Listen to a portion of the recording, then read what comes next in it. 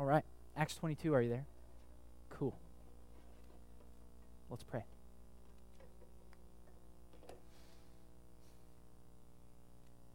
Father, you've given us your word so that we could know you.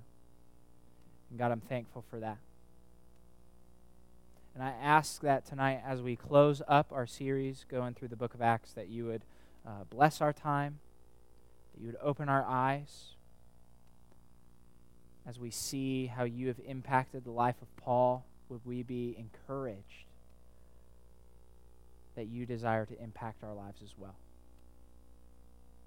God, we thank you so much for Jesus, and that through Jesus we now have access to you that we didn't have before.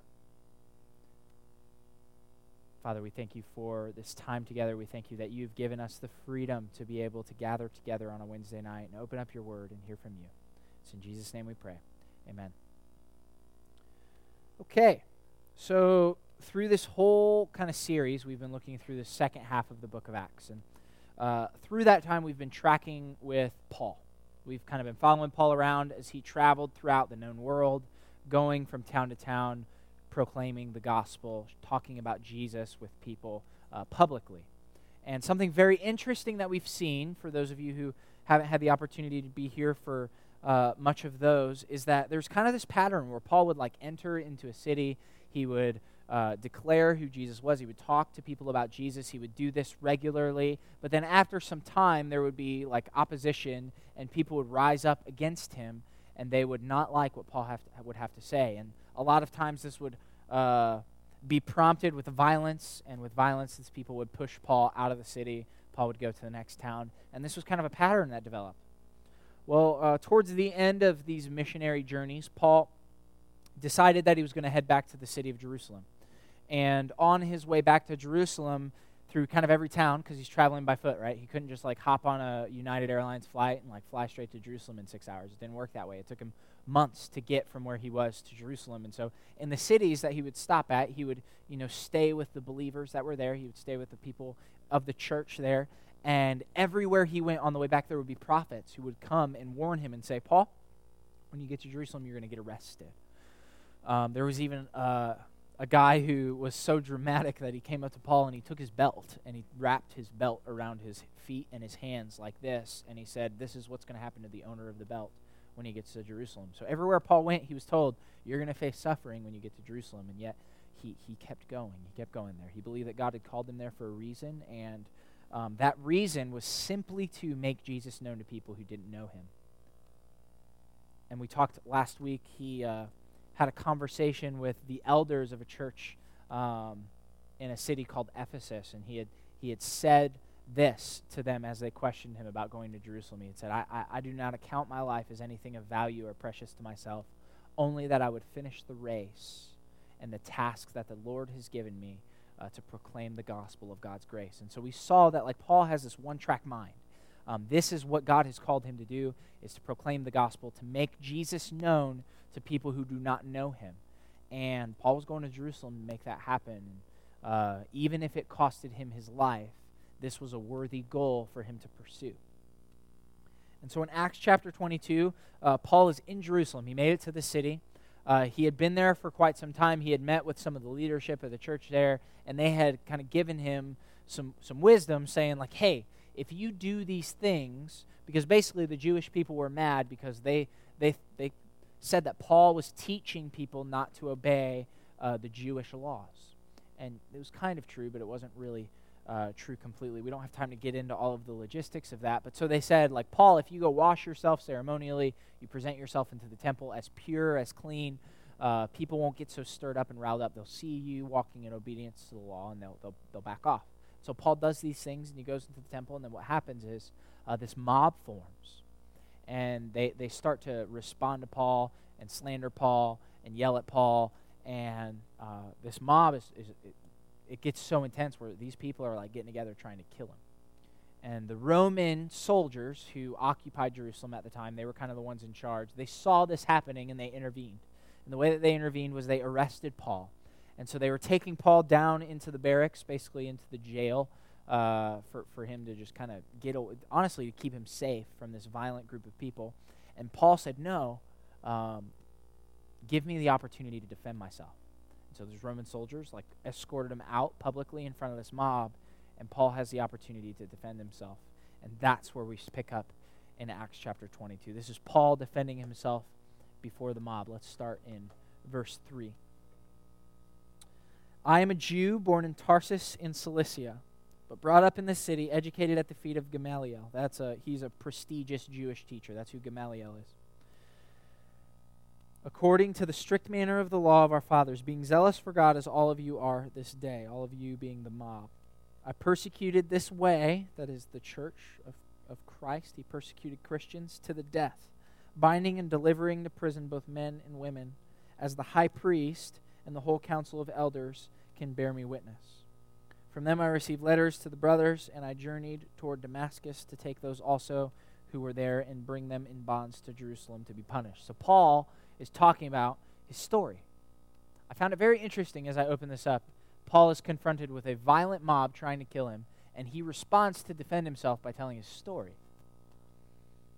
And as I kind of thought of it, I realized something. You know, you and I, we are very, very tempted to ignore opportunities to share our faith, to share our stories, to basically talk about, you know, we sometimes try to convince ourselves that there's like this secret formula to telling people about Jesus, and there's not. There's no secret formula.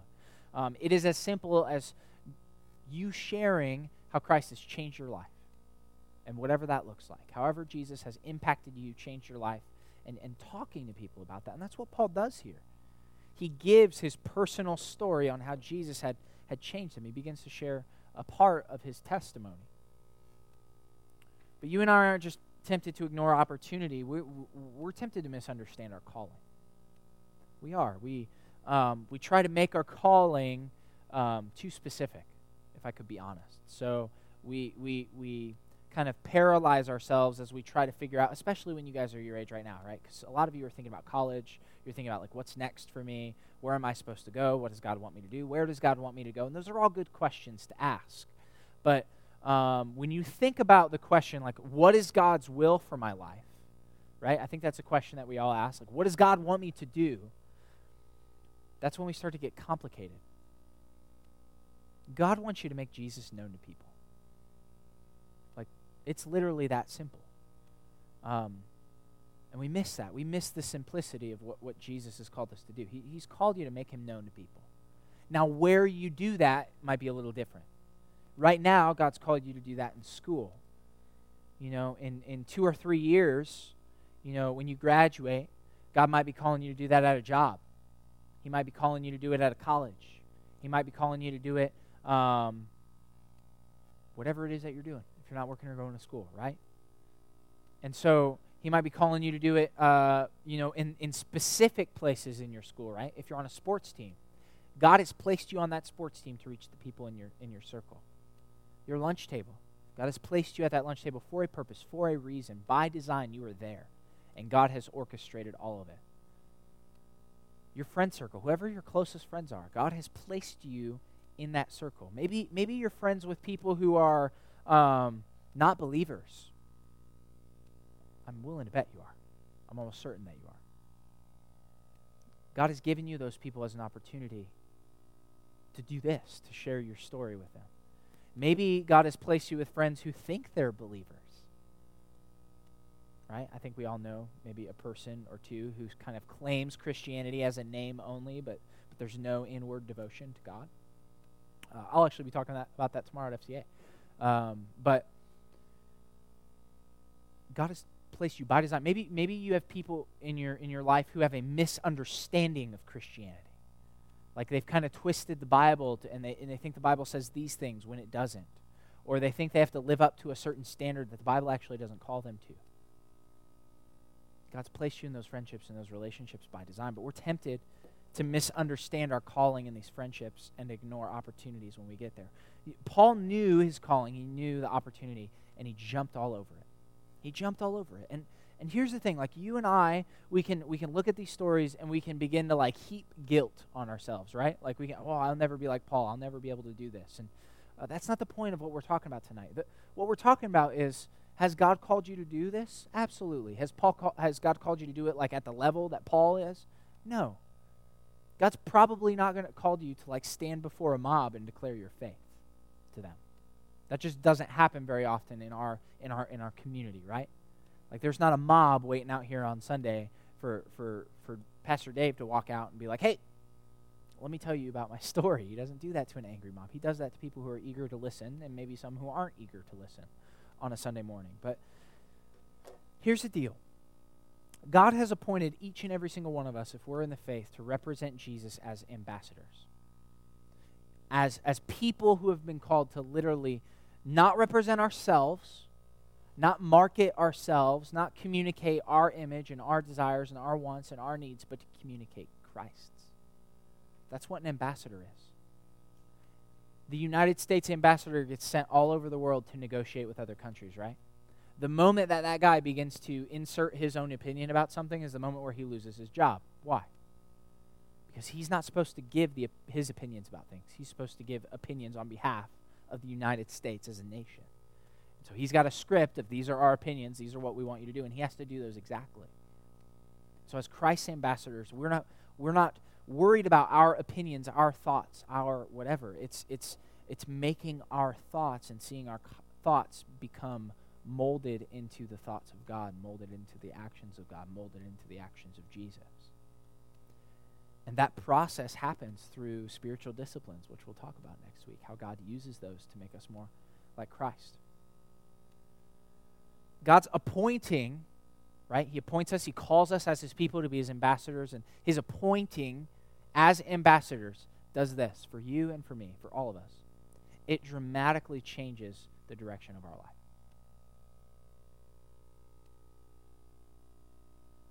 God's appointing, God's calling of you dramatically changes the direction of your life. I want that to sink in tonight. I don't want that to just be a sentence that's like, "Oh yeah, that's true, check." No. I want us to like sit there and for you to really think about that. The truth of Scripture says that the power of God will change the direction of your life forever.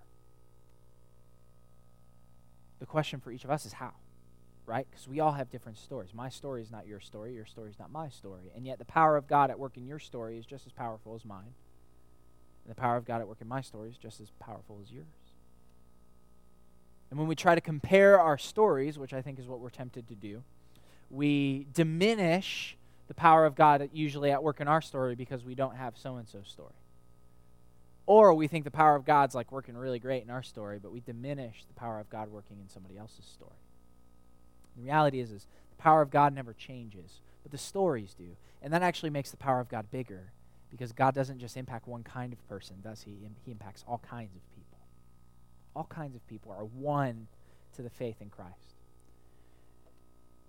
And what we see here is Paul is on a mission, right? He's on his way to a city called Damascus. He is going to arrest Christians, and then this happens.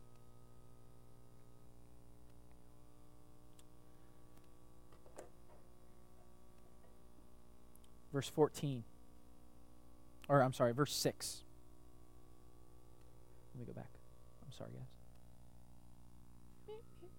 Verse 6. That is almost all the way at the bottom. As I was on my way and drew near to Damascus about noon, a great light from heaven suddenly shone around me. And I fell to the ground and heard a voice saying to me, "Saul, Saul, why are you persecuting me?" And I answered, "Who are you, Lord?" And he said to me, "I am Jesus of Nazareth, whom you are persecuting." I love how Jesus just like interrupts whatever Paul is going to do. Paul is on his way. He's doing his own thing. He's about his own business. He's making his name famous through scaring the mess out of believers everywhere and killing and arresting believers everywhere. And Jesus just interrupts whatever it is he's doing so that he can change Paul's nature. You see, everything about Paul was in rebellion against God. And it's easy for us to get to that conclusion when we see somebody who's murdering and persecuting people of the church, right? Right? Like when somebody is killing Christians, it's easy for us to say, well, he must be an enemy of God if he's killing God's people, right? But the truth for you and me is, if we do not know the Lord, we are in the same rebellion against God. We are in the same place as an enemy of God. And God interrupts our story through the love of Jesus to make us no longer an enemy, but a son and a daughter. He takes us from the most hostile position to the most intimate position. So we're in this position of deep, deep judgment to this position of deep, deep blessing as his very, very own children. He changes our nature. Everything about us is different. Everything.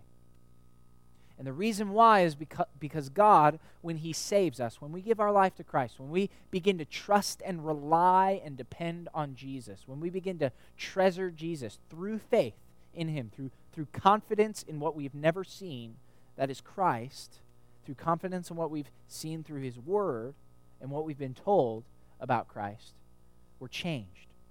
We're changed. God begins to change our desires, and what we want becomes to be molded more and more into what God actually wants. And who we are begins to change because we no longer define ourselves by what we wear or who we surround ourselves with. Our definition of ourselves begins to be found in Christ and in Christ alone. And God gives us power in that new nature to overcome sin that we didn't have the power to overcome before. See, Romans talks about this. It talks about that you and I, before we knew Christ, we were slaves to sin.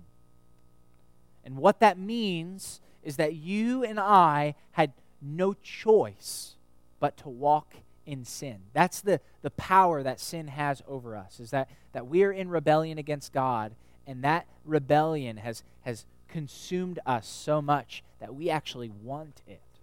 And everything in our nature, everything in who we are, our character, all of that is molded and shaped by sin that we received from Adam. Adam and Eve were the first to sin, and it was passed down like an inheritance through the rest of the human race until Christ. That's why they call Christ the new Adam, because Christ has taken what Adam could not do, and he has fulfilled it. Perfect obedience to God. God doesn't just completely alter our nature and who we are. This begins to change very specific areas of us, starting with our allegiance. Our allegiance. Look at verse 14.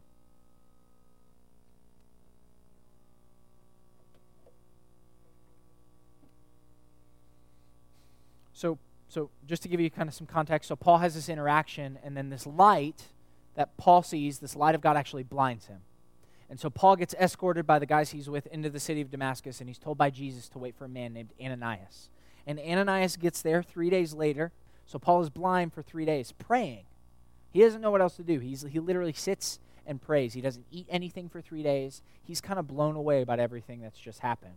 The Christ that he had sought essentially to destroy, he sought to destroy Christ's people. That Christ confronted him and had a mission for him. And Ananias gives him that mission in verse 14. And he said, this is Ananias talking to Paul, "The God of our fathers appointed you to know his will." Circle that if you have a Bible, or underline it. Know his will. To know his will, to see the righteous one, you can underline that as well, that's Jesus, and to hear a voice from his mouth. So to know his will, to see Christ, and to hear a voice from his mouth. Why? Why has God appointed Paul those to see and know those three things? Verse 15, "For you will be a witness for him to everyone of what you have seen and heard.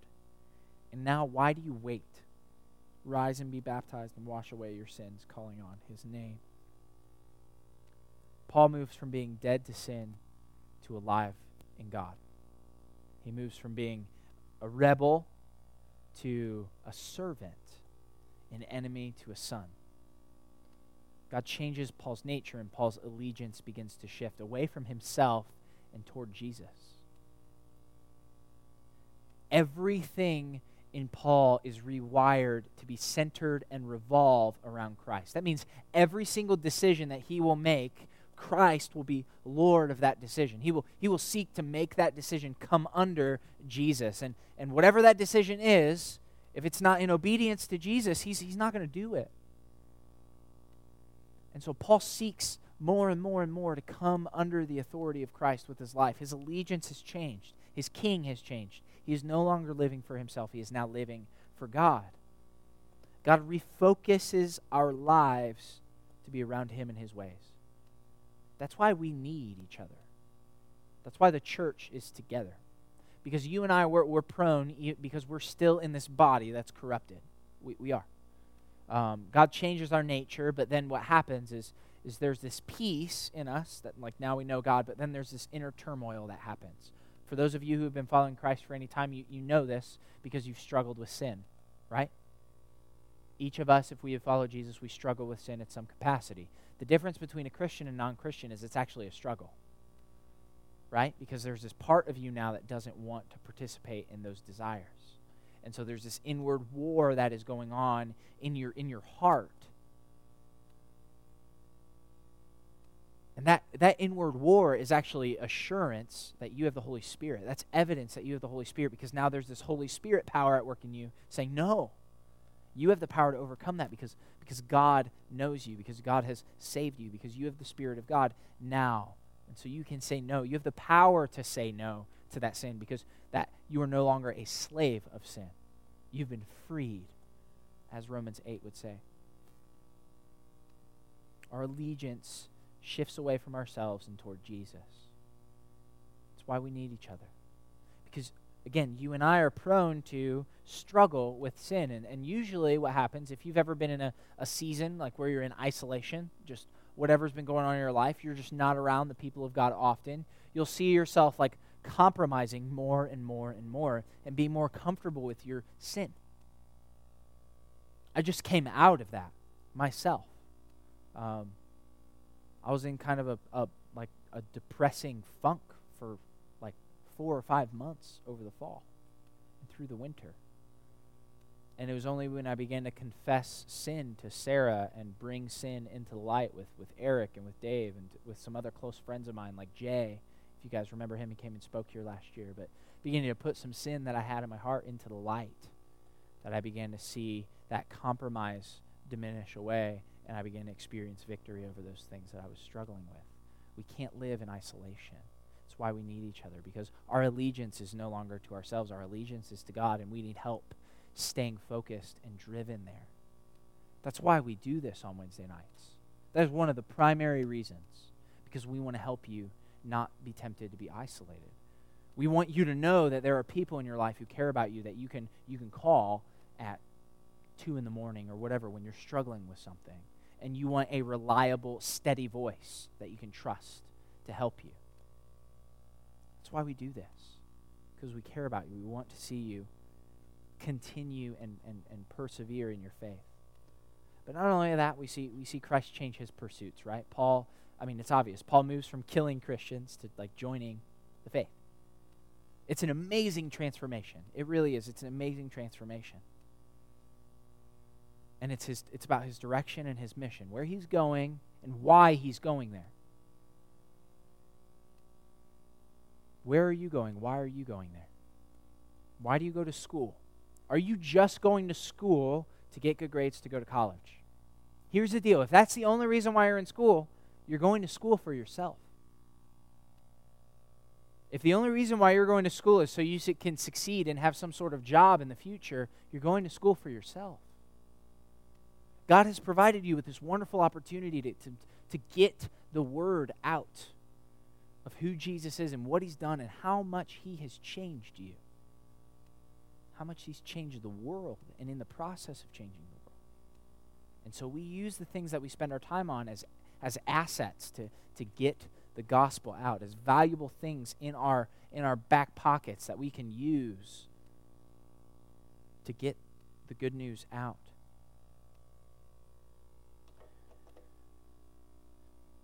In 2012, I came to faith. God saved me in drug and alcohol treatment in 2012. I was getting clean off drugs. A lot of you guys know that. I'm very open about my story and my past.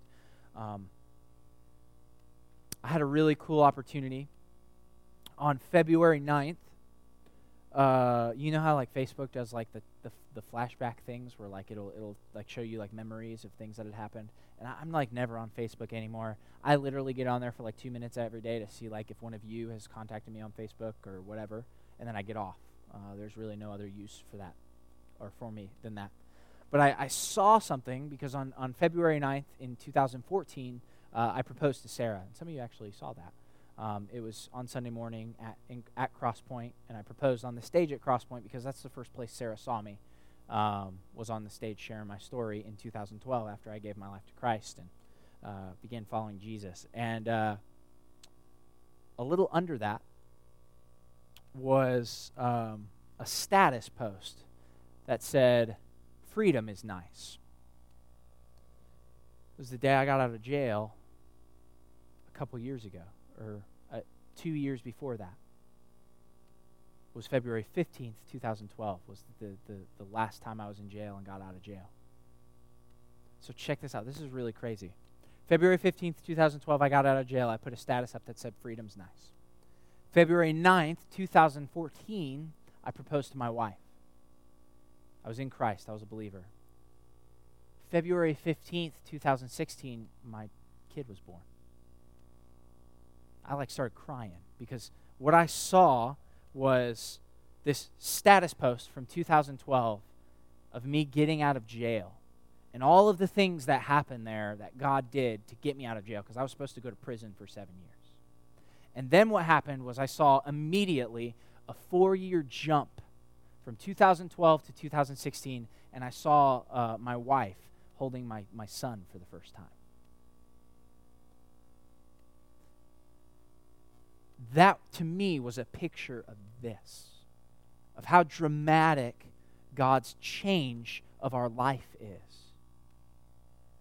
I never wanted to be married. I never wanted to have kids. I wanted to live for myself.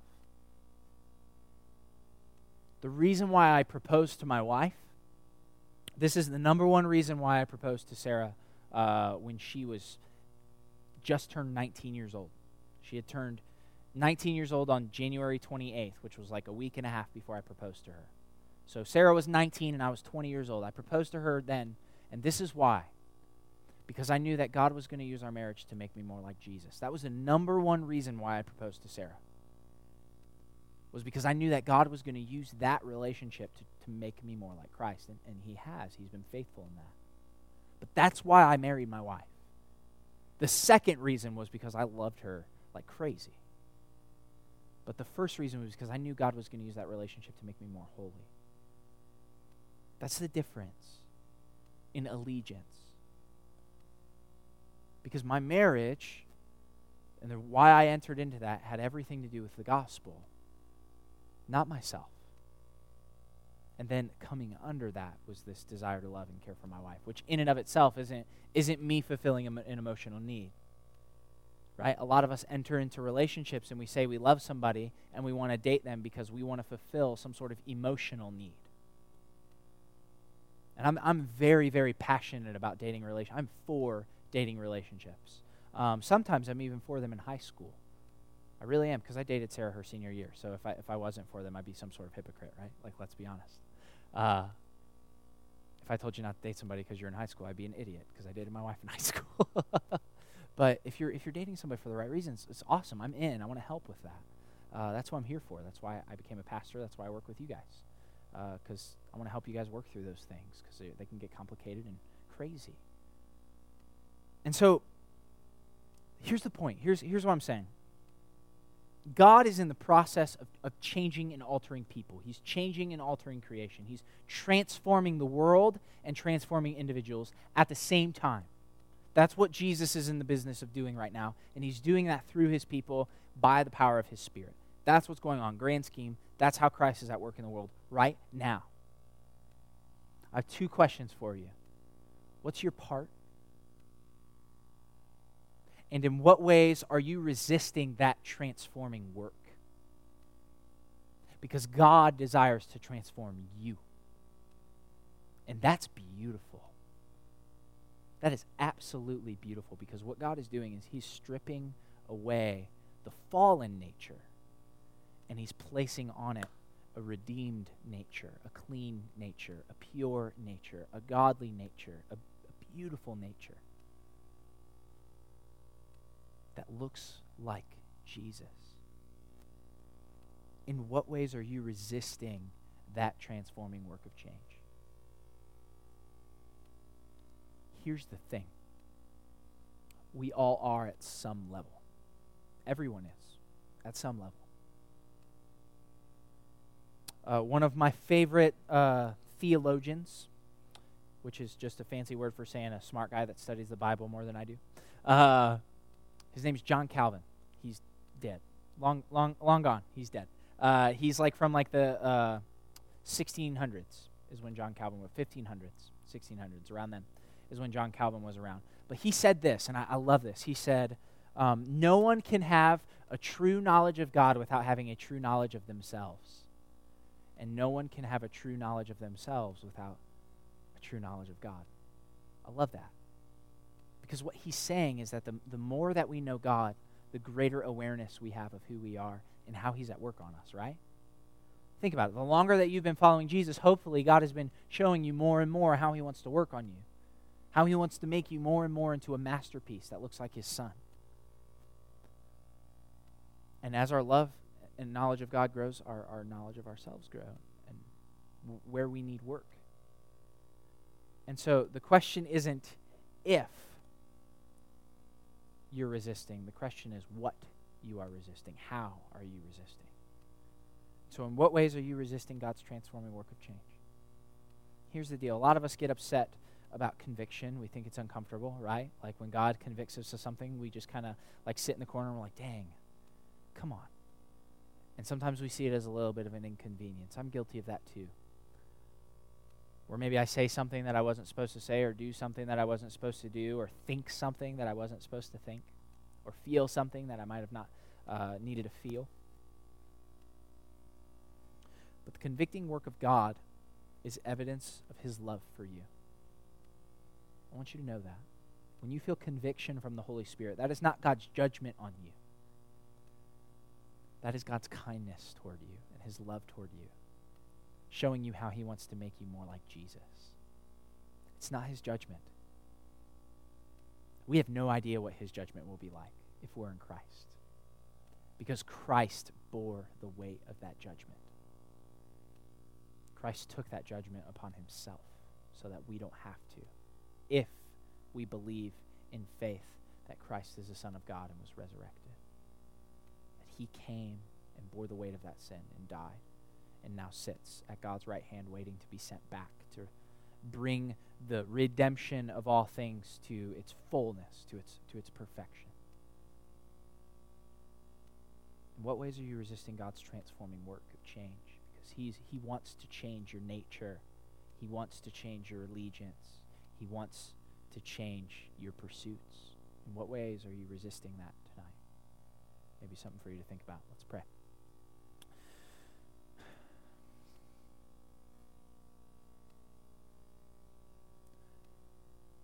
Lord, following you is hard work. It's hard work. And even though sometimes it might feel discouraging because of one thing or the other, God, I pray that your word would continue to be an encouragement to us. Lord, that when it feels hard, that's by design. Because what you're doing is you're making us hold on to you tighter. And so tonight, God, I pray for those of us in here who might be feeling the hardship of following Jesus right now, God, I pray that they would take comfort knowing that you are using that you are at work in that hardship is not worthless in your hands because you are using that to draw them closer to you. God, we want to be closer to you. We want to grow in Jesus. Help us to do that. In Jesus' name, amen.